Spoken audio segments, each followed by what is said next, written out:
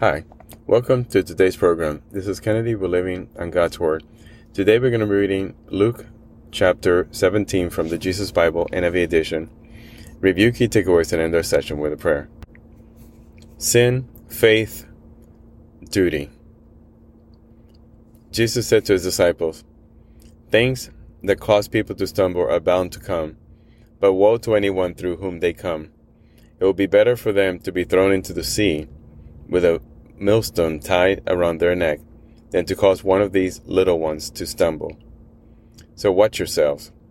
If your brother or sister sins against you, rebuke them, and if they repent, forgive them. Even if they sin against you 7 times in a day, and 7 times come back to you saying, 'I repent,' you must forgive them." The apostle said to the Lord, "Increase our faith." He replied, "If you have faith as small as the mustard seed, you can say to this mulberry tree, 'Be uprooted and planted in the sea,' and it will obey you. Suppose one of you has a servant plowing or looking after the sheep. Will he say to the servant when he comes in from the field, 'Come along now and sit down to eat'? Won't he rather say, 'Prepare my supper, get yourself ready, and wait on me while I eat and drink? After that you may eat and drink'? Will he thank the servant because he did what he was told to do? So you also, when you have done everything you were told to do, should say, 'We are unworthy servants. We have only done our duty.'" Jesus heals 10 men with leprosy. Now on his way to Jerusalem, Jesus traveled along the border between Samaria and Galilee. And he was going into a village. 10 men who had leprosy met him.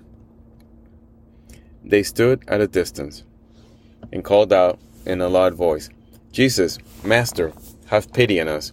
When he saw them, he said, "Go show yourself to the priest." And as they went, they were cleansed. One of them, when he saw he was healed, came back praising God in a loud voice. He threw himself at Jesus' feet and thanked him, and he was a Samaritan.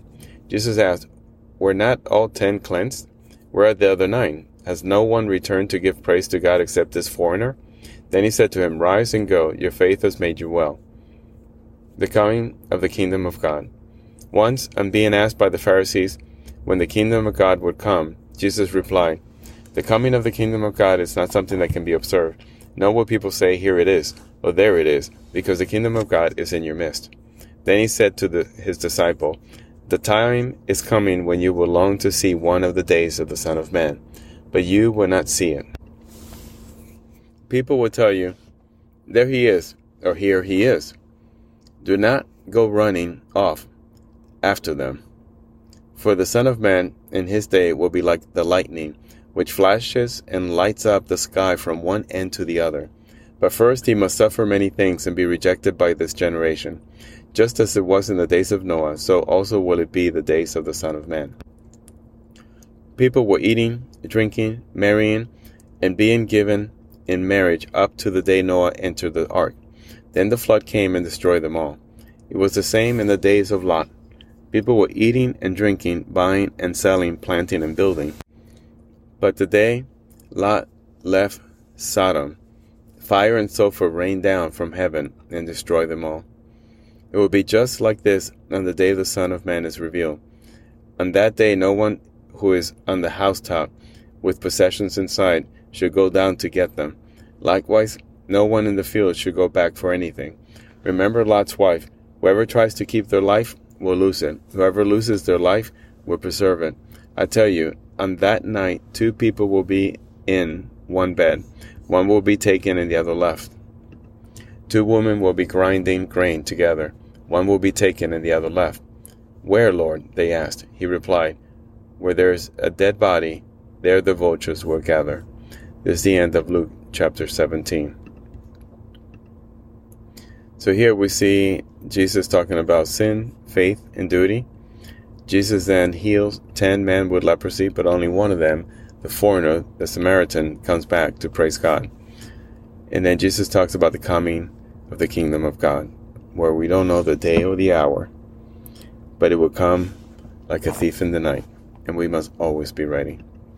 So let us pray. Father, thank you again for your wonderful words of wisdom that guides us every day. We wake up in search of direction, thirsty for knowledge. eager to see you, eager to get to know you, Father, desperate to know you. And we have to just be quiet, be silent, listen to our inner thoughts, listen to our hearts. Let your word talk through the Bible, through us, and let the understanding grow.